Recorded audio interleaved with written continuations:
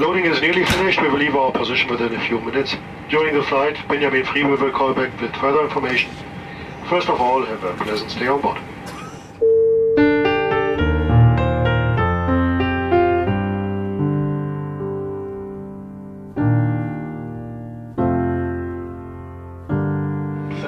Please listen to instructions from the crew if you wish to use your device once we reach our cruising altitude. Seat back is in an upright position. Cabin crew, prepare for departure. Sitting down on a plane a while back, I was trying to get used to having been assigned a middle seat about mid-cabin, right in front of the wing, for what would be a rather long cross-country flight. I typically plan trips enough in advance that I usually am successful in getting my absolute favorite location on just about any plane, anywhere on the aisle. The timing of this particular trip didn't allow for much advance notice. Anyway, we were about 10 minutes prior to pulling back from the gate, and the midsummer August 6th heat in Texas made itself very well known to all of us on the plane who had already been seated. I wondered who might join me in my row with only a few minutes left before the blocks were removed from the plane's landing gear. My hope was no one would come and I would transform my current seat situation to an even better one, but that was not to be the case.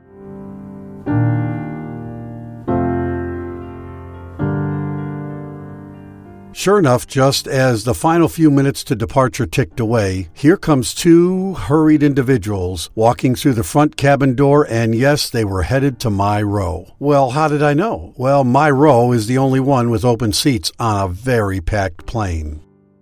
Both people, a man and a woman who appeared to be in their 30s, were dressed well, but very ruffled over what must have been either a frantic run from another flight connection or a speedy drive from home to the airport. Either way, they did not seem to be together, as neither individual spoke to the other, and the man zeroed in on what would typically have been my seat on almost any other flight, the aisle. The woman stopped a few rows short of my row to allow the man to put away his luggage and prepare to sit down. Once his luggage was stowed and he stepped back, I got up and stepped out of the row to allow the woman to enter her window seat. They both looked frazzled, and I felt I was about to be the beneficiary of their hectic experiences, if you know what I mean. I have spent the better part of my life traveling by plane. After college, I was hired as a flight attendant by a global airline based in Dallas, Texas, called Braniff International. I traveled the world for 13 years until Braniff became the very first major carrier to file for bankruptcy in 1982. From there, I went to work for an information research company traveling extensively promoting my business.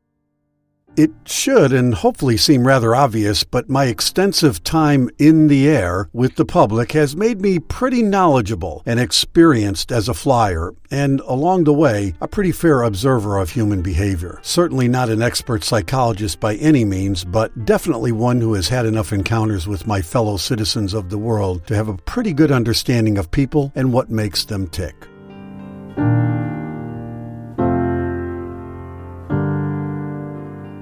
After we took off and the cabin cooled a little bit, I noticed right away that the guy to my right in the aisle seat immediately began banging on his computer. He was into it. I don't know if he was making communications of some kind or building some form of presentation, but either way, he was intense. The woman to my left, simply looking out the window, was all she was doing. I could sense she was upset over something, and it could be something as simple as barely making her flight, but it felt more than that. Oh boy, I thought, this is just great. I felt like I was looking at a long flight where I was now going to be the quiet buffer between two incredibly different worlds, both of which seemed to want nothing to do with the passenger in the middle seat, me, at least at the outset.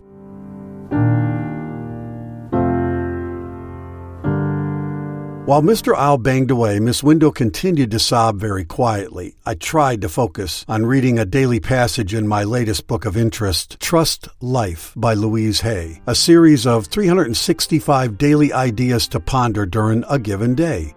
We are all wonderful, capable human beings, and it is time for us to acknowledge that we create our own reality. We create our reality with our minds. If we want to change our reality, then it's time for us to change our minds. And we do this by choosing to think and speak in new and positive ways. Each day gets easier if we come from this vantage point. Well, as I sat there and really pondered what I had just read, it came to me that my best possible flight experience today would come from me simply allowing it to be however it was going to be. And so I did. I began contemplating what I had just read for some time. What seemed like only a few minutes later, but was actually more than an hour, Mr. Isle turned to me and said, "Hey, excuse me, my name is Frank, and I'm losing power on my laptop. You wouldn't happen to have a power brick, would you?" I said, "Yes, I do," and gave him the one I had in my briefcase as I introduced myself. He was very grateful, and I noticed he seemed to be relaxing a little bit more. I asked him if he was under some kind of deadline, and he said, "Yes, I am. How did you know?" And I said, "Well, it just came across that way after observing how focused and intense you seemed to be ever since takeoff." I told him I didn't want to disturb him further, but asked that if he finished before we concluded our trip, would he mind if I asked him a few questions? He said sure, and he thanked me for asking rather than just continuing. It was clear to him I had respected his time and space. So he returned to his laptop, but now I noticed his keyboard was not being tortured quite as much as it had been.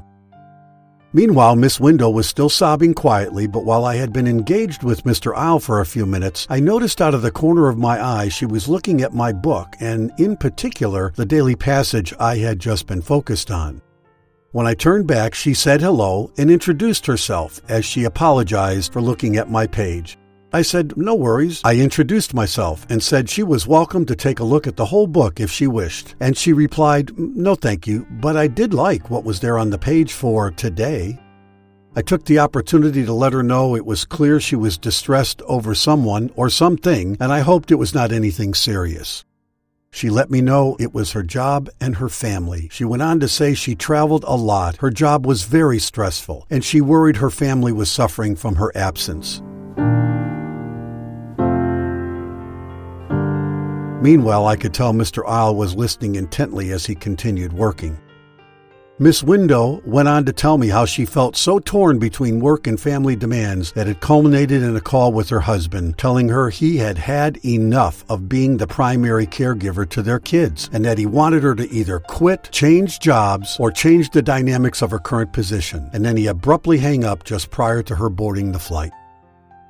We talked for a few more minutes, and then I shared with her the following.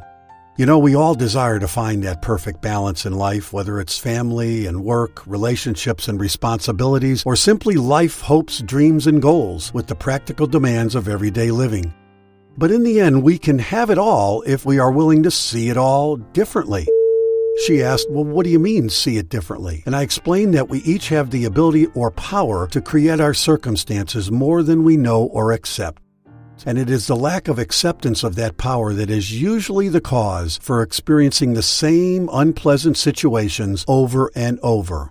We are beings of habit, and thinking and reacting are habitual. And unless we decide to stop the merry-go-round in our mind that suggested we are a victim of circumstance, we are doomed to continue experiencing the same thing over and over. While she looked puzzled for a moment, it was clear her sobbing had stopped and her posture indicated a lightness had returned to her physical presence. I pointed out to her and suggested that the reason she was now relaxing a bit was because she knows intuitively that she is in control, and it was that hearing it spoken to her had reminded her of that idea.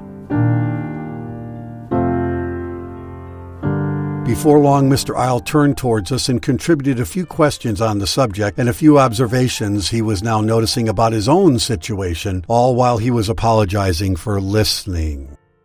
As the flight continued on, and we continued on in conversation, it felt like only a little while had passed and we were getting ready to land at our destination. As the landing gear came down, I mentioned to both of them how I too had started out the flight less than comfortable over my particular seating arrangement, but that after reading a daily reminder of how we actually are more in control of our circumstances than we often remember or realize, I chose to accept what was occurring, knowing there was purpose in it, even if I couldn't see it, at least at that moment. As we taxied to the gate, Miss Window advised that she felt more grounded in the idea that she was now in control of how she felt in any present moment again, and that it would help her as she went forward with the particular family circumstances she was faced with. Mr. Isle told us that he had intended to bang away on his computer the entire flight, but that after hearing and then participating in the conversation, he was now feeling ready and able to meet his deadline, despite not banging away on his laptop endlessly during most of the flight. We said our goodbyes and deplaned. As I walked to baggage claim, I felt for the first time in all my years traveling by plane that it really didn't matter where I sat or whom I sat with after all, that it was up to me to choose how I was going to respond to any situation that might come up. I was not a victim of circumstance, and neither was Miss Window or Mr. Isle. I had just learned to fly differently.